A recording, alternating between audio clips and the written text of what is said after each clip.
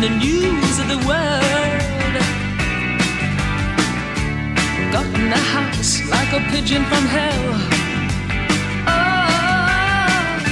threw sand in our eyes and descended like flies. Put us back on the train.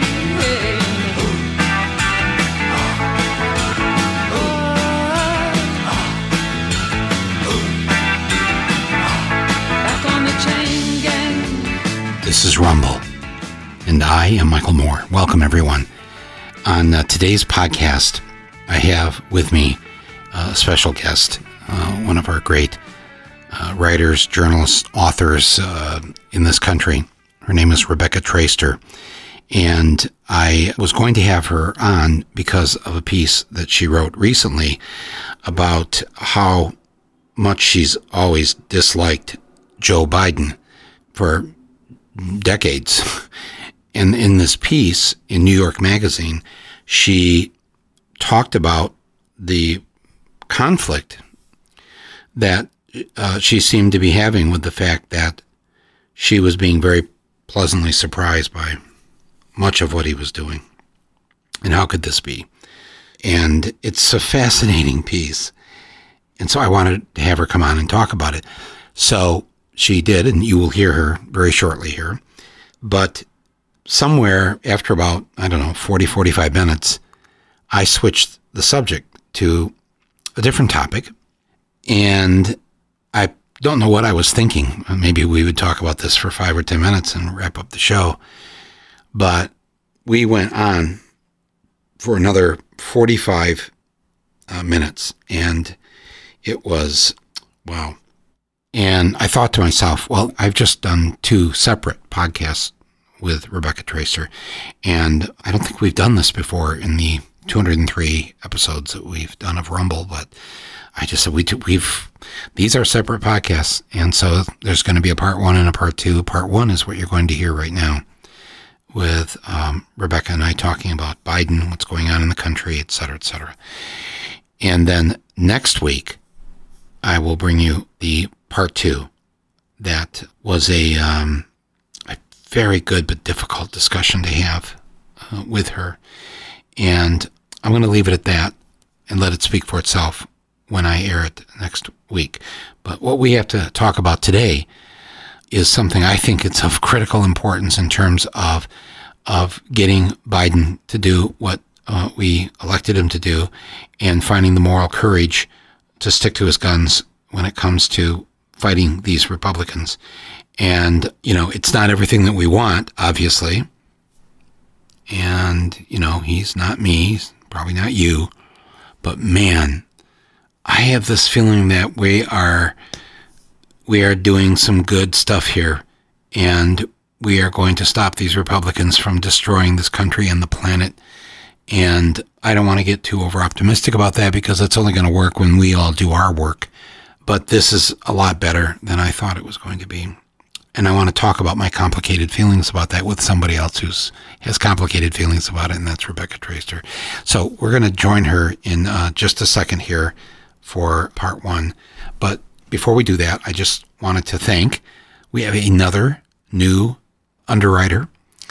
And I love it when I get these underwriters that are doing the things that I so want to see done. And in this case, the underwriter is an entity called Truebill. It's actually an app. Have you heard of this? This is like the genius idea, okay? So think about this. How many times have you thought, man, I've got a lot of subscriptions. How many things have I subscribed to? Or how many streaming services am I on? I thought I was going to only join like 1. Now I've got, I don't know how many I have. I've lost track. And when you sign up, they automatically renew you. So you don't get like a bill in the mail back in the old days, and then you could decide, yes, do I want another year of Newsweek? I don't think so. And that's that. But that's not the way it works now. Now you sign up for a free trial subscription. And then you go and you sign up and then you realize, wait, when I'm still on that? I'm still getting that magazine. I don't even read it. Or do I really need 5 different streaming services? Seriously? Well, Truebill, they came up with this idea where they help you not only identify all this stuff you subscribe to, be it a print magazine, online newspaper, streaming service. They also help you stop paying for these subscriptions that you no longer need. You don't want them anymore. You've forgotten about them. You got sucked in by that offer. So I saw the statistic the other day that said 80% of people have subscriptions that they have forgotten about. And 40% of people recently said that they are overwhelmed by the number of subscriptions they pay for. The other 60% probably forgot they subscribed in the first place. So listen, my friends, if you are suffering from way too many subscriptions, the excessive subscription syndrome, there is a way out. Let Truebill, the Truebill app, do the work for you and set you free. Average users of this actually end up saving over $700 a year. So, my friends, in order to start canceling your unused subscriptions, you need to go to truebill.com/rumble. You got to do the /rumble because this tells them that it was a good idea to support this podcast and to support my voice. Truebill.com/rumble. And now, let's rumble.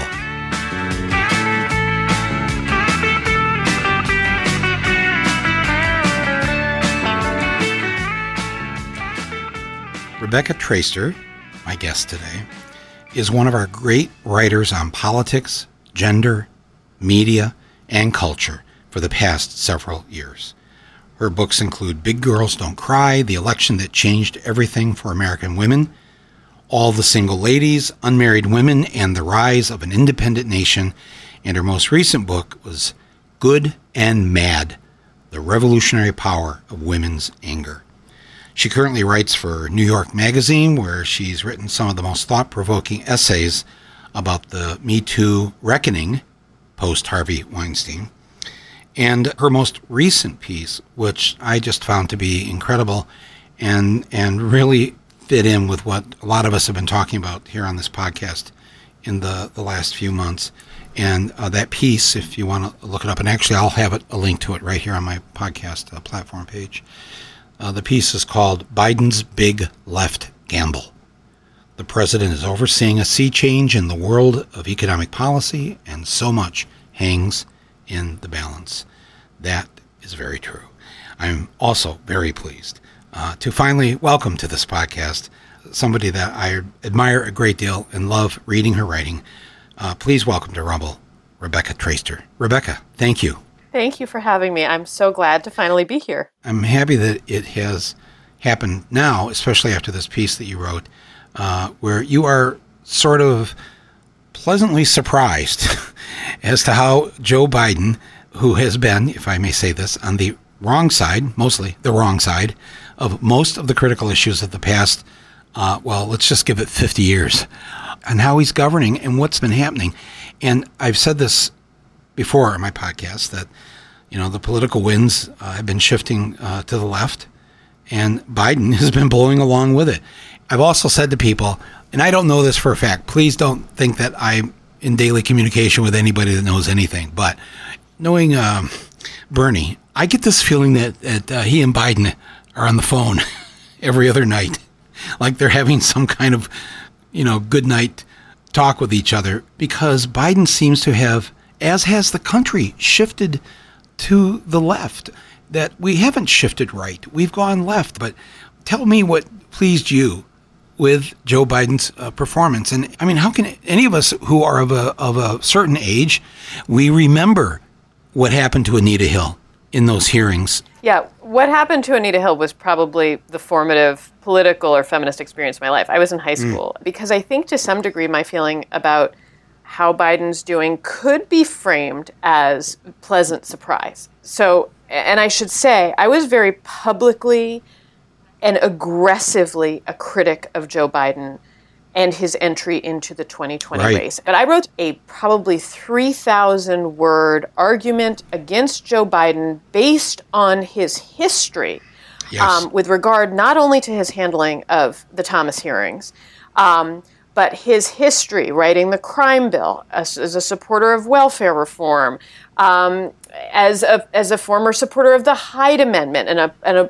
abortion opponent who had evolved, right, already by 2019. But I wrote this in 2019 at the beginning of that primary season. To me, and this was not a secret, I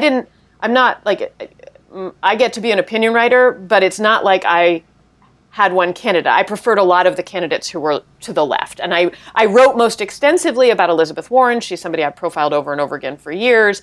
I don't think I write about my politics, like I was preferring the candidates who were to the left. But the person who I was aggressively critical of in print was Joe Biden, because I thought he represented our past and not our future. And I couldn't have been more public about that. And my criticism of him persisted through 2020, through the primaries. On the day that he was inaugurated, or at least that week, I wrote in New York Magazine a column that was sort of coming to terms with how much I had not wanted him to be the president and how grateful I was that he was becoming the president. Both things were true, right? I obviously desperately wanted him to win I probably had never wanted anybody to win the presidency more on some sick level, right? And so I wrote a piece about him on, at the moment of his inauguration in January, after, January 6th and everything, where I was trying to reckon with some of my own level of relief and also sadness that this is what the answer had to be. And in part, what I wrote in that piece was about the kind of middling white patriarchy, the middle of the road, moderate white patriarchy that Joe Biden embodied.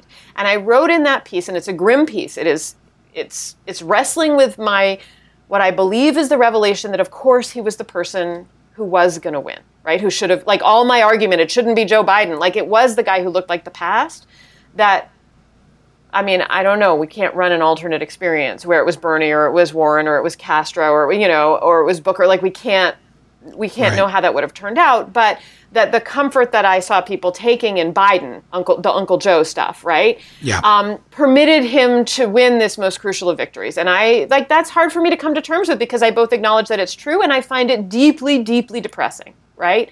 Because a lot of what I care about is not better representation just for the sake of representation, but more diverse and progressive representation, and he does still seem like the past. And what I said in that piece at his inauguration is that I wanted him to take all the energies, the kind of more activist, more forward-thinking, more youthful, more diverse perspectives in his party and more broadly on the American left, and put them to use.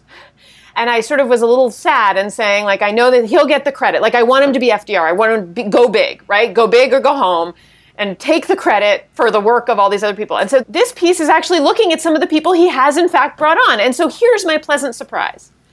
It's not exactly surprise at Biden himself, but a series of choices that he's made, I think, are terrific. And a lot of them are about hiring. A lot of them are about who he's built his administration around, not necessarily his inner circle, who are a lot of the people who, like him, have been in Democratic politics and, for over decades.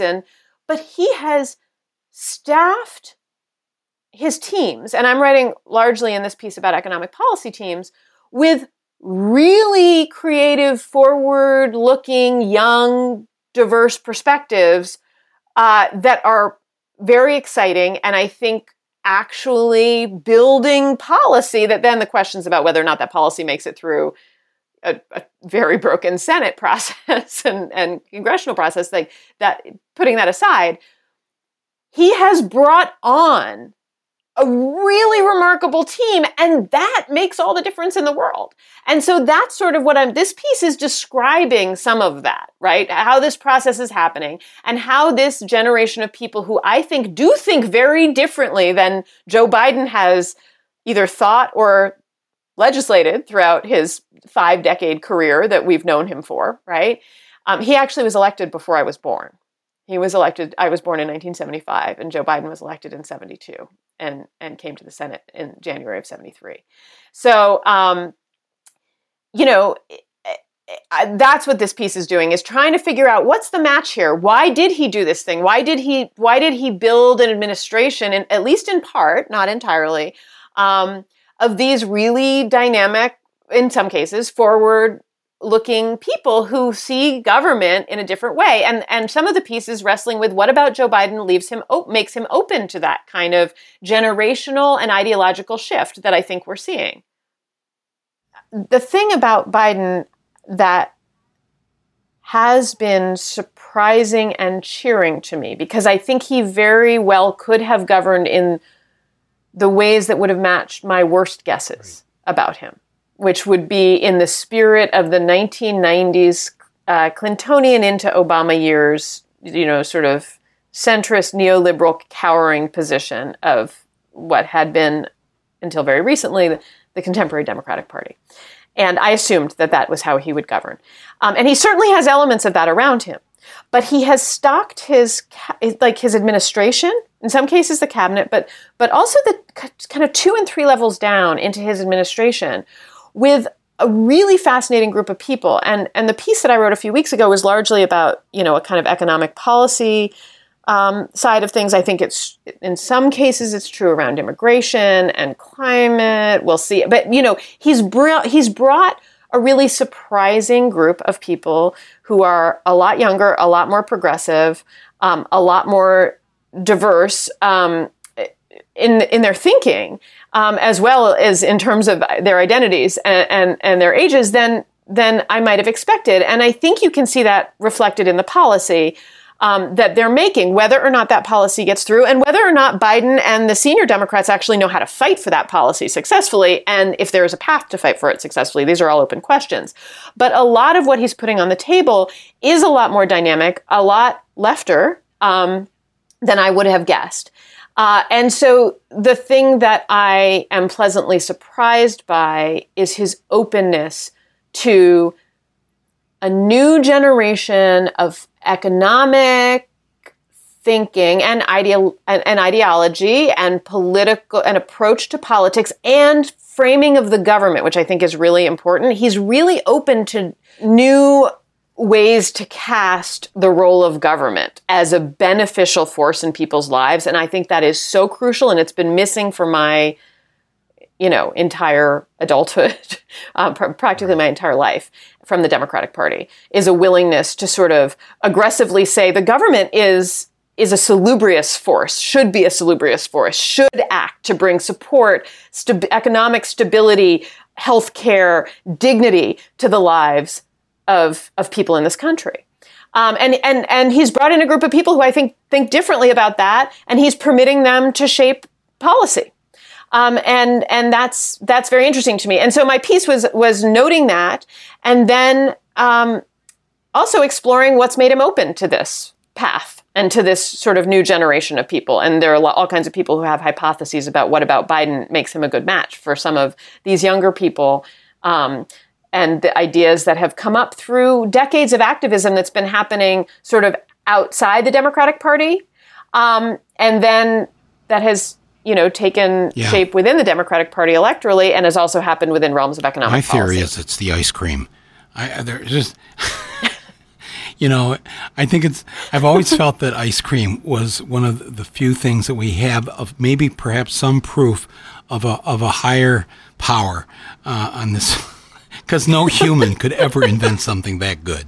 That's just, and this guy is nuts about his ice cream and the ice cream in the cone, especially. But I've also said, somewhat seriously, that having been raised Catholic and being a recovering Catholic at this point, I guess, this guy, his religion, his faith, however he fashions it, he's the first president in my lifetime that doesn't fake go to church. He really is going to Mass. Mm-hmm. And there's something about it that, and perhaps it has, been affected by the losses in his life, maybe this final loss with his son. And so I've seen this happen with people sometimes, where it's not just about going and kneeling and saying prayers and all this, but it's really about how can I leave this world a better place, and do it not just in my name, but my son's name and in the others who've suffered. And I sense this in him. I also, it's these his other advisors, his 3 granddaughters. I think that they have, just having read and seen interviews with them, they have made their voices as young women heard loudly and forcefully with him about some things. And maybe it's a combination of all of this. I don't know. Right now, I don't know if I want to know.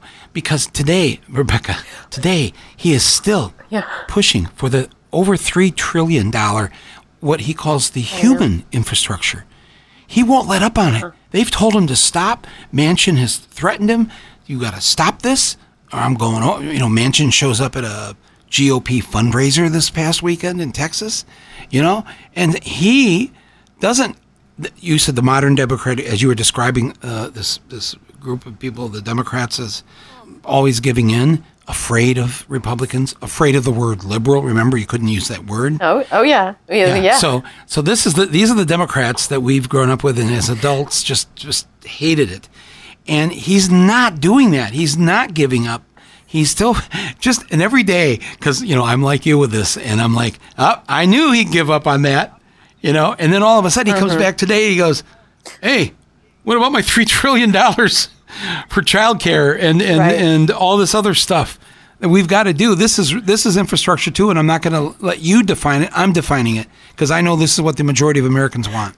And I think that we cannot understate how remarkable it is to have a president pushing for that care economy stuff. I mean, and I'm of the mind that the reframing it as infrastructure is brilliant. There are lots of very smart people who disagree with me about that, but I think it's brilliant, and it is a way to take something that for years has been siloed as a women's issue, and in fact, and sort of find a kind of unfortunately masculinized framework that thereby legitimizes it, right, in the infrastructure, but it's also correct. They're the systems that need to work in order for people to live the lives they want to live, and need to live.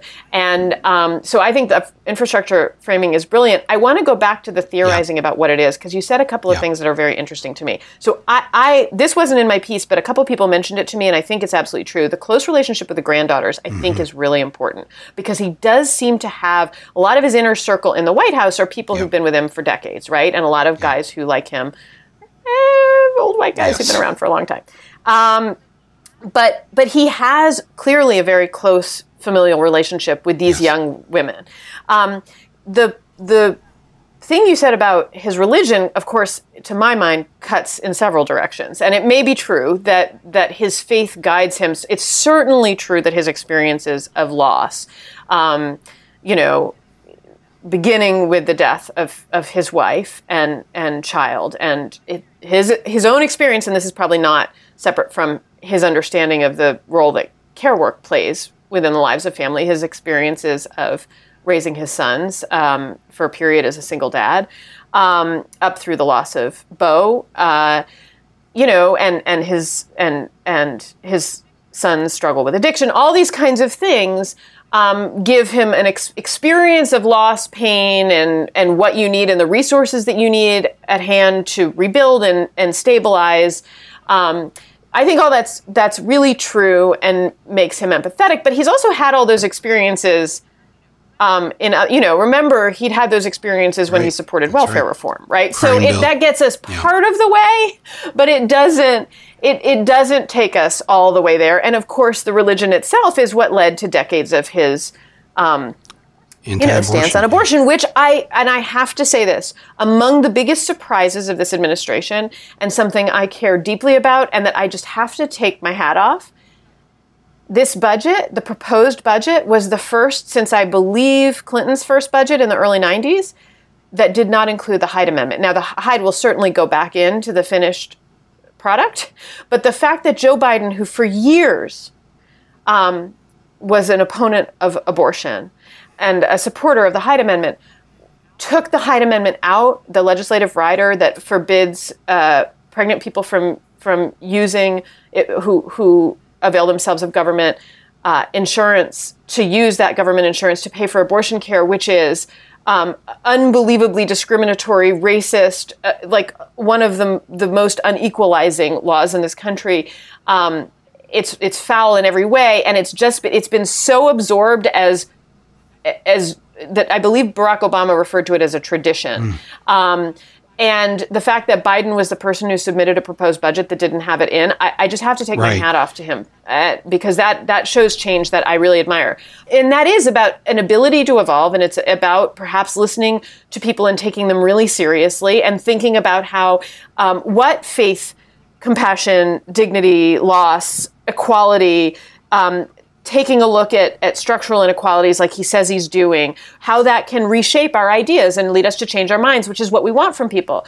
There are also more cynical views of this, which is that Biden, the thing about Biden is he is a classic politician, right? He's the guy, like he is the retail politician. He's the guy holding babies and shaking hands in a non-COVID era, right? He's that guy. And that guy can lead a lot of us to distrust him for very good reason. But there's also something, and Dorian Warren said to me when I interviewed him for this piece, he's like, we actually want our politicians to respond to our pressure, right? We want them to take the temperature, to put their finger in the wind and see which way the wind is blowing. And it's the job of activists, whether that means outside sort of street activism, whether it means activism within a Democratic Party, or whether it means activism within like nerd world of economic policy expertise.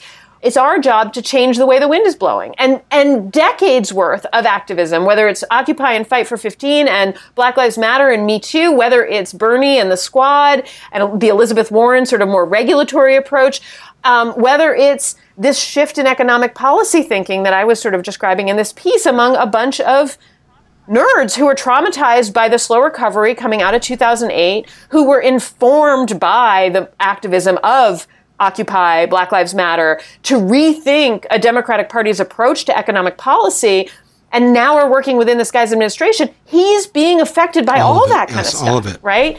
And he's shifting. And I think that's a really important quality. And then the other theory that Felicia Wong, who's the head of the Roosevelt Institute, said to me that's very funny and lots of people notice, but I think there's actually something interesting that I think you might be interested in too. She said, it was kind of a joke and kind of not. She's like, he's so old. Right? Some of the reasons I thought he was the party's past and not its future. He's so old that he's actually pre-neoliberal, right? That he came of age. Biden did, and it's true. He came of age politically even in adulthood amongst the remnants of a New Deal coalition, right? He knows, I mean, I think there are all kinds of arguments to be had about his actual commitments to labor, but he sees himself as a union guy. And he came of political age in a period where he understood that there was a different way for Democrats to govern. And he was then a part of the party and a foot soldier of the party that decided to do it differently, being led by Wall Street and markets over a period of 4 decades. But he has the experience, the lived experience of a very different approach to democratic policymaking. And so some of this stuff may not be the way I understand it. It's like it's new and he's open to new young ideas. And Felicia Wong's model is like, these are old ideas, And he obviously knows that. He talks about Roosevelt all the time. The biggest portrait in his office is FDR. That's his model. That's an old model of democratic politics. Cesar Chavez and Bobby Kennedy. Right. I mean, Rosa Parks. And he also, the thing about, well, I just want to say, sorry, I'll go back to this Catholic thing again, but last month, this guy who supported the Hyde Amendment, all anti-abortion, blah, blah, blah, all through all these decades, and now he's been declared an enemy of the Catholic Church by the United States Conference of Catholic Bishops. They have voted to deny him to go to communion when he goes to Mass. They've never done that to anybody, and I think it's because they see him as a threat. He's probably their biggest, now we're talking about all the bad things that the Catholic Church does to this planet, to this country, to women, to the LGBTQ community, etc. They are probably responsible for so many deaths. If you lay at their feet what they did to stop any help going to people who had HIV and AIDS, no condom distribution was allowed. None of this stuff. If you were Planned Parenthood or somebody and you were distributing condoms in the third world, you didn't get any government money because of condoms, things that would save people's lives. Right. And they have now said that he is their enemy, their personal enemy, and they are going to deny him this thing that he actually believes.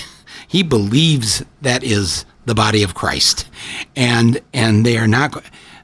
And I think it's because he is, and what he started out of the gate doing here, they're not stupid, and they see that his values are certainly not theirs, and they do care a lot more about what they call the unborn than the child who is born into poverty, into everything else, hunger, etc.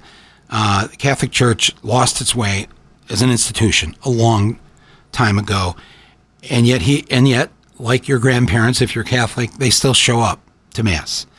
I don't know. I think that there is something going on here, but I just want to ask you this though. For all the positive that he's doing, there's still this maddening talk that we have to find common ground, that we have to meet in the middle.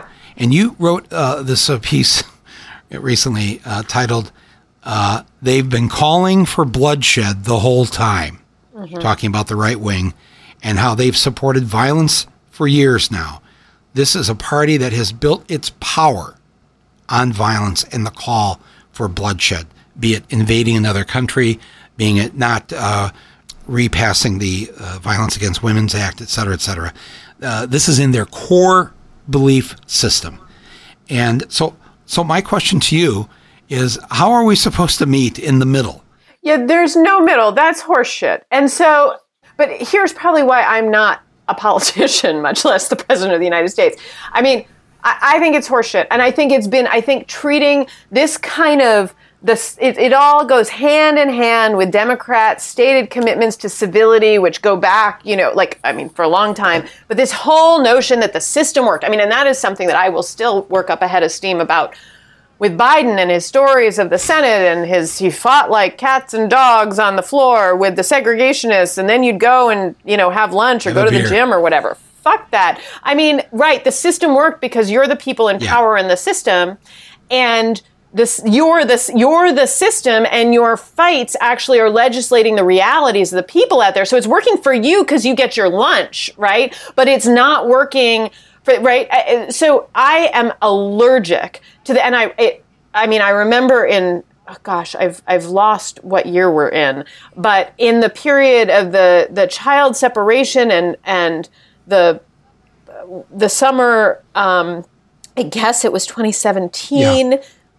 Or 2018, when you had Pelosi and you had people calling for like civility and stop interrupting their date nights and dinners with protesters. Fuck that. But listen, that is a perspective that is very much on the side of a kind of stirred fury and protest culture that I actually believe, right? There are all kinds of different schools of thought on this, right? But I think it's the culture of protest and the interrupting of the dinners of the people who are ripping families apart at the border, right? And the stuff that is deemed by many in power, including ostensibly on the side of, in the Democratic Party, right? Definitely in the Democratic Party, and ostensibly on the side of the greater moral good, saying, no, we can't, we need to be civil in our discussions. We need to work together. Right. I'm on the side of fuck that, protest them. However, I will also say that there are these kinds of challenges, and the expression of changing ideas come in many forms. And some of those forms are street protest. Some of those forms are demonstrations. Some of those forms are interrupting the dinners of administration officials, right? Some of those forms are profane. And then they may not, that's not the system working, right? It's not the legislators having their lunches together, right? In fact, it's those lunches or the equivalent being disturbed. But that's part of the work of, again, activism that happens in takes many different forms at many different times. That's different from it's distinct from some of the voter registration efforts, the voter protection movements we've seen happen. But yet, these things are all different forms of expression of dissatisfaction with the system, right? And that dissatisfaction is finding, albeit in very different forms, it's finding its way into that Biden administration. So if you don't have a culture that is mad enough to interrupt dinners 4 or 5 summers ago, or whenever, again, I've lost time. I can't tell you what year it is. I can't tell you what day it is, but I definitely know that several summers ago. We're 2 years before having Medicare for every person in this country. Free health care for everyone. Right. We're in that year that's 2 years before that. I don't know the number of the year either, but I know where I'm at. Right. But several years past, you had Maxine Waters, who has always been on the side of protest and the protest as a valid and cogent expression of dissatisfaction at injustice.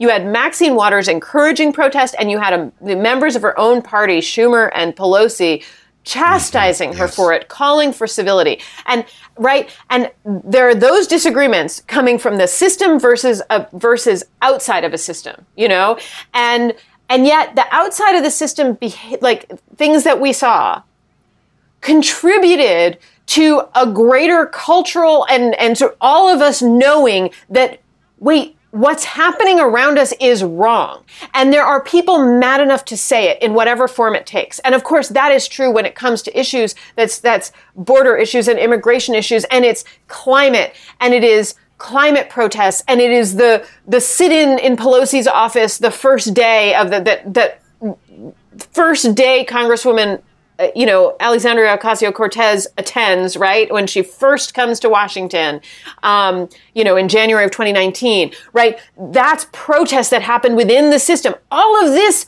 gets to Joe Biden eventually, right? That's part of what shifts. That's the wind. That's Dorian Warren's. It's our job to shift the wind. And some of that is that impolite stuff. It's sitting, it's interrupting dinners, or it's doing a sit-in in Nancy Pelosi's office, or it's AOC running to unseat a Democrat who's been sitting in his seat for a long time, and she unseats him, and then she's at Nancy Pelosi's door too, alongside protesters.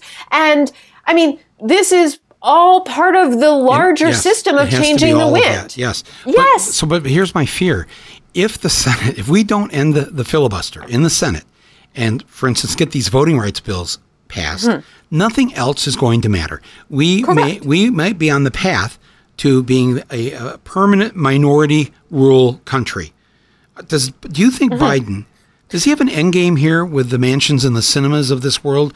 If I understood the inner, one of the things is that I have almost no access to the inner, like I'm taking, the reason that when I wrote this piece about what's going on within within a Biden economic policy team, talking to people, some inside and some outside his administration, I am so distant from what is going on in the head of Joseph Robinette Biden, I can't even tell you, right? Like he is a complete mystery to me. He's a president-shaped president. Mm-hmm. I am very interested in what this president-shaped president is doing, and I'm very open to all kinds of guesses about why he's doing it, and some of them may be sort of guessing at like his psychology and his experience of loss, or he's really old and is pre-neoliberal, or he's listening to young people. But the sort of, does he have a plan with Manchin and Sinema? How could anybody have a plan with Manchin and Sinema is my first question. Again, this is why I'm not a politician and not the president, because I'm like, how do you deal with it? I mean, like,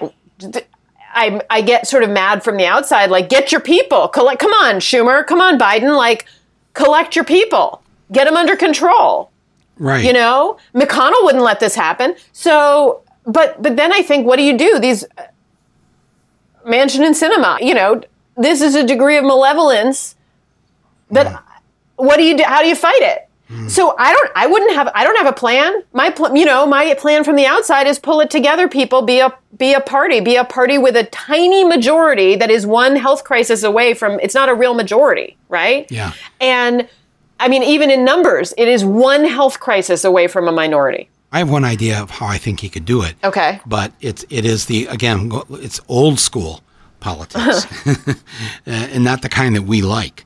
But I remember Lyndon Johnson getting all those Southern Democrats to vote for the Civil Rights Bill and all of that. And he just brought them in one by one, and I don't know, he was like 6'5" or whatever, and just towered over them and just got out his finger and wagged it at them and said, "This is what you're going to do." But I don't like that. I'm not suggesting that by that. Well, there's also, I mean, who's their God, right? Because I don't know, maybe I am Democrats' God? Yeah, because whose Manchin's God? Because I know what it is. I know what it's money. Money. Right. You bring them in and you buy them off. You go old school on this, and you buy them. You don't buy them off by getting Manchin a yacht and cinema some resort property in Mexico. That's not how you do it. They want to get reelected, and the best way to do that is just have them come in and just say, "Tell me whatever it is you need for West Virginia. What do you need for Arizona?" Right. You talk about pork. I've got so much pork to give you. It's limitless. And so what can I do?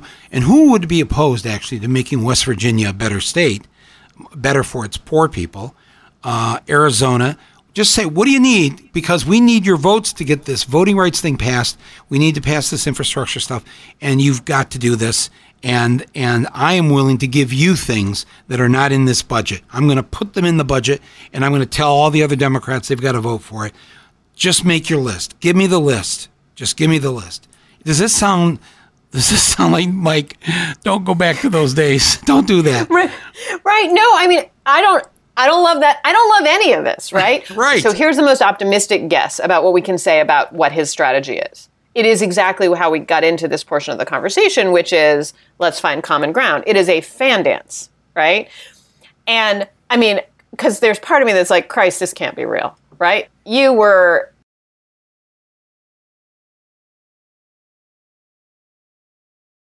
Obama's vice president. You lived through this. You know who these people, like who the opposition party is. What are you talking about? Let's find common ground. This is performance art here at this point, right? I mean, I think that that's the only answer as to what is this guy doing, right? I'm really just throwing things at the wall, hoping something will stick. Because we cannot not have these bills passed. They have to pass. Otherwise, he will not win re-election. A lot of people who came out to vote this last time had never voted before, and they came out to get rid of Trump. Now they've got to come out to keep Biden, and he's got to give them a reason to keep it. That's why the voting rights thing has to pass. That's why these things to help children and other the living wage, everything that makes life better for the average working person in this country is so important. If the Democrats don't do this, I'm afraid that we will continue to have, when the minority rule against what the majority want, we know what that's called. They don't have the power. The power of the country rests with the people who believe in civil rights, women's rights, gay rights, etc. All that stuff. That's where the majority of us are at. For that to be denied to us by this minority of politicians who do not represent anywhere near the majority of this country. But we are deluding ourselves if we think that the condition of minority rule is a future. This is the past. Remember, right? We have had Donald Trump is not the first minority rule president, right? Right.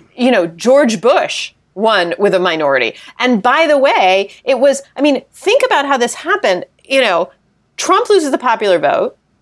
He wins the presidency thanks to the Electoral College, which is, designed originally to suppress majority opinion, right? That's part of the Electoral College's design is minority rule, right? And it has worked in a couple of instances. He also, the minority of the, Barack Obama, a popularly elected president twice, has his judicial appointments blocked by Mitch McConnell over the course of 8 years, including a Supreme Court. So the Supreme Court justices, the court that's going to decide, voting, abortion, labor, climate, like healthcare, all of it, our 6-3 court. Those justices have been appointed by presidents in Donald Trump and George Bush, who didn't win the majority of American voters. And yet they have appointed the majority of justices. So minority rule is our condition over the past few decades. That's how we are where we are. It's how we got the court that gutted the Voting Rights Act to begin with in 2013, right? Right. Also, remember that those justices themselves, right? Isn't it true that Amy Coney Barrett and Kavanaugh both worked on the Bush v. Gore? Her, Roberts, and Kavanaugh. Yeah. All worked, a third of the Supreme Court actually worked on the legal team that helped George W. Bush win the presidency despite losing the majority of votes. Right. No, this is why when we call this democracy now, everything has gone upside down here, and nothing seems real. I mean, we were talking about, the COVID fog that we're all in, but I think that's just a way we're just trying to laugh off the fact that we somehow, once again, it seems like we may have won, but we're losing.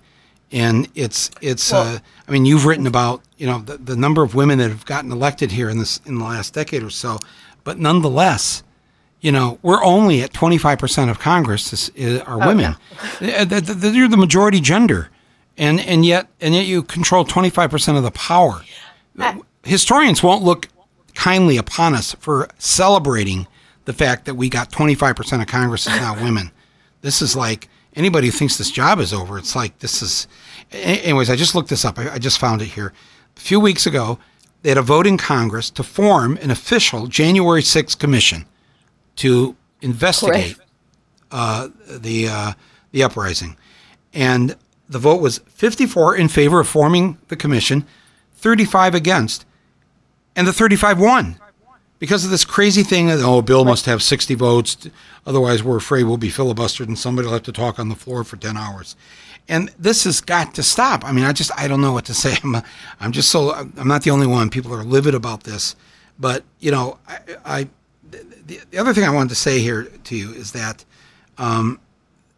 so you've written this thing about,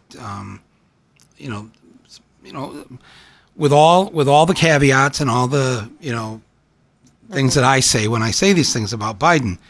But I have friends on the left. I don't know if that's surprising or not. And they refuse to celebrate anything positive that's happened during the first 6 months or so of this presidency. I mean, if nothing else, the child tax credit, this thing can be huge. No, huge. If nothing else, it's huge. It's huge. It has to be made permanent. I'm going to challenge Rosa DeLauro, who's been fighting for the expansion of this tax credit for 20 years, but it has to be made permanent. And this is actually a piece. Okay, I'm not speaking about the execution. There are a lot of things. Some of the people who are in deepest poverty, I don't know that there's a lot that has to be done with a policy this big and this different from anything we've seen before around execution and selling it and making sure people know that this is happening and that they can get access to it. All of that, there because are all kinds of caveats about it. They talk about, it'll cut child poverty in half. And I say, do you hear what you're saying? This is why it has to be permanent. It has to be permanent, but with all the caveats about how it needs to be executed well, and it needs to be made completely accessible, and people need to go into communities where there's not a huge amount of awareness, and make sure everybody knows that there's no job requirement. All of that said, this is a remarkable piece of legislation. People are going to be getting checks from the government for their children. Yes. And this is crucial, and it is huge. And I have that same issue. Look, do you have friends that are upset at you when you say something positive like that, though? Or? Oh, yeah. I mean, look, part of me is upset at me when I say something positive. I get it, right? I understand. And by the way, you said something 2 minutes ago where you said the appearance that we've won when actually we're losing. There is such a delicate and terrifying balance here. One of my great fears about the level of relief I felt, me who hated Joe Biden, okay? Yeah. For not just in the 2020 race, for years of my life. Joe Biden was everything I didn't like about the Democratic Party. And the relief I felt in his victory scared me a little bit because I do think that all this stuff we've been talking about, the disruption, the activism, the fury, the pushing, everybody being able to see how cruel and unjust things were. And Trump shone a spotlight on that, right? And I would, like, that's not like silver linings of Trump. There are no silver linings of Trump. None. But there was an undeniability about the venality, right? Mm-hmm. There was a visibility and a lack of window dressing around the malevolence, the venality, the cruelty, the bigotry, right? Mm-hmm. That made people aware. And then one of my big fears was we're going to put a president-shaped president bandage on that, and we're going to feel such relief, right? And the relief is going to be numbing, and it's going to be anesthetizing in a way that's really dangerous, because it was the being asleep that got us to this point to begin with, right? It was the passivity and the sort of like gentle feelings of relief, and I don't need to think about this anymore, and I don't need to be angry, and I don't need to be unhappy, and I don't need to post 100 angry things on Facebook every day because it's Joe and it's going to be fine. That terrified me, that we were actually going to be too pleased, that lots of people who, who had been awakened to how cruel so many systems in this country are, we're going to just feel like, well, now we fixed it. And they were going to go back. I mean, the joke is back to brunch, but this has been a real fear of mine. And so how do you balance that fear and wanting to keep people vigilant and wanting all your friends on the left and my friends and part of my brain that's like, no, come on, this is not good enough. This is like, what about climate? Where the hell are we on the, what is happening? There's a heat dome. All these things that are not done, that are so dissatisfying. You want to stay vigilant. You want to stay angry, and you have to, because that's how you keep pushing them. But there is also the failure to acknowledge the moments that we've won. And I think it's crucial, or have won something, right? And I think it's crucial, especially in the effort to maintain vigilance and anger, to see the places where that vigilance and anger and work and effort over decades has created some change. Right. It matters. I do agree with that. I'm saying that because in my lifetime, I don't want to see a Congress that's just 25% women. But at the same time, if we don't take time to celebrate these victories that we have, it's hard to keep everybody. We got to keep moving, folks. And it's like, man, can we just get just a sip of water here, please? I'm in the desert.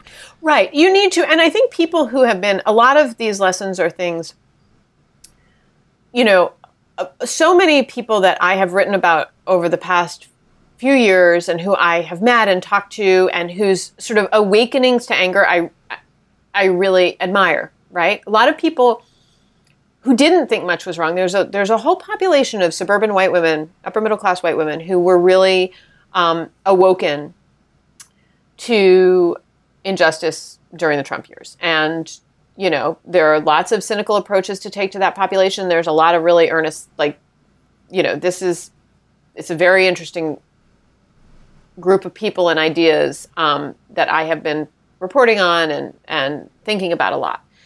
But one of the things I found is that if you do not come from a tradition of protest and struggle, right? If you are not somebody who has been engaged in those fights for most of your life, and if your parents weren't engaged, and if your grandparents weren't engaged, and if your community hasn't traditionally been engaged, and in fact, has been, if you've been complacent, if you've been part of a complacent community that, in fact, is on the profitable and abusive end of power inequities, there's not a great model for how do you put everything out on the line to fight, right? Whether that's registering voters, whether it's becoming whether it's sort of awakening to various forms of injustice and using your resources to fight them.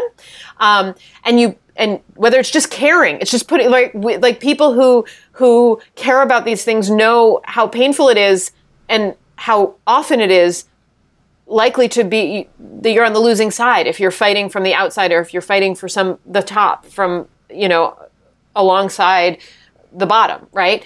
We also have to have models for rest and appreciation of moments of victory and joy. and joy and fun and communion and community and coalition and the things you get, even because there's so much loss, right? There's and a lot of people who are new to activism who happen to have been like white middle class people who'd kind of been asleep for a lot of their lives are used to levels of comfort and also used to levels of winning. And so there were moments during the Trump years, like the confirmation of Brett Kavanaugh came as such a shock to a lot of people, right? Who were out there protesting with all their heart. And then he was confirmed anyway. And it was like, what? But that's not fair. It's like, right, that's the experience of protesting injustice is often having that injustice confirmed for you, you know? By losing. And so there's a lot to be learned for people who are new to this kind of engagement, but we must keep people engaged. So we have to offer models of like, yes, you got to keep working and you got to stay angry and you got to keep awake, but you also got to take your moments of pleasure and joy and affiliation and fun. Because otherwise you're going to burn out. Absolutely. It's, so I hope everybody took that the right way when I said that, how much we still have to do, because I know that most people these days, especially during this pandemic, are just struggling to get through day by day, and don't know what's ahead, fear what's ahead. Now we have this new variant in front of us. What will happen this winter? I mean, the fear that people have to live with right now, it's significant, and so. But at the same time. When you say that about, I assume that you've probably taken your kids to demonstrations or whatever. Is that how you were raised? Did you have parents like that? I had parents who were. I didn't have take me to demonstration parents. I did not grow up in a protest culture. I grew up in a house that was very left. My mother had grown up like in a staunchly Republican family on a potato farm in northern Maine. My father had grown up in a socialist household in the Bronx. My mother's politics had turned left in college, and then they'd gotten married. I grew up in a left household, but it wasn't a street protest household. It was a much more intellectualized left household. Sort of, I think the first protest I went to was in junior high with my friend, one of my best friend's mothers, who was more of a, like, it was a abortion rights protest, although at that point it was probably called a pro-choice, which I hate the language of choice around abortion, but it was a pro-choice protest, probably in 86 or something in Washington. I can't remember what year it was. And I went on a bus with my best friend and her mother. That was the first sort of, entry into that world. But I grew up in a house that was very left politically. It just wasn't a let's go to a demonstration. My first protest actually was the same age you were, except it wasn't about. It was basically they used to serve this thing called Thursday Surprise at lunch. It was all the leftovers from Monday through Wednesday, and so we organized a walk out of the cafeteria because we were sick of eating Thursday Surprise. I know that's not very noble, but it you got to start somewhere. You got to start somewhere. And I am so happy that we started right here, with Rebecca Traister today, a great writer, and a great conversation that we just had about where we're at right now in this country. But I couldn't let it end right there. We were not done. And that's why we're going to go to part 2 of this conversation next week on Rumble. And I'll give you a heads up. Rebecca, as I mentioned at the beginning, one of the early and original writers in the Me Too movement, and trying to deal with the patriarchy and the men who make it miserable for women at work, at school, wherever. And so I started asking her about that, and we got into talking about Harvey Weinstein. And she had her own run-ins with him, and he had distributed a couple of my movies, and we just kind of let it go. And we started talking about it. And then that led to me talking about a particular individual, a man, of what I had witnessed in the office many, many years ago. And we name names, and we get into it. The it being the sexual harassment and abuse of women. And boy, I'll tell you, this was some conversation to have. I wanted it to have its own episode. And we talk about what we still need to do, what we can do, what people can do. But it became kind of a personal discussion for me, and I want you to hear it. It's very powerful. And so that's what we're going to do on next week's Rumble. So join me then for part 2 of our episode here with Rebecca Traister. And my thanks to our executive producer here today, Basil Hamden, our editor and sound engineer, Nick Quaz, and to everybody else who supports this podcast, listens to it, underwrites it. Much appreciated. There's a lot of work to do. We're the ones to do it, right? Yes. So I will look forward to joining you next week here on Rumble for part 2 with Rebecca Traister and the Harvey Weinstein Plus episode. Stay tuned for that. See you next Thursday.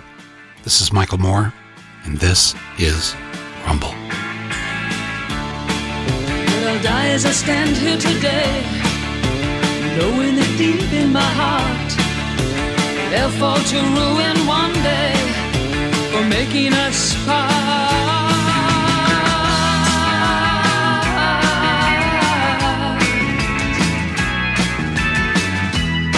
I found a picture of you.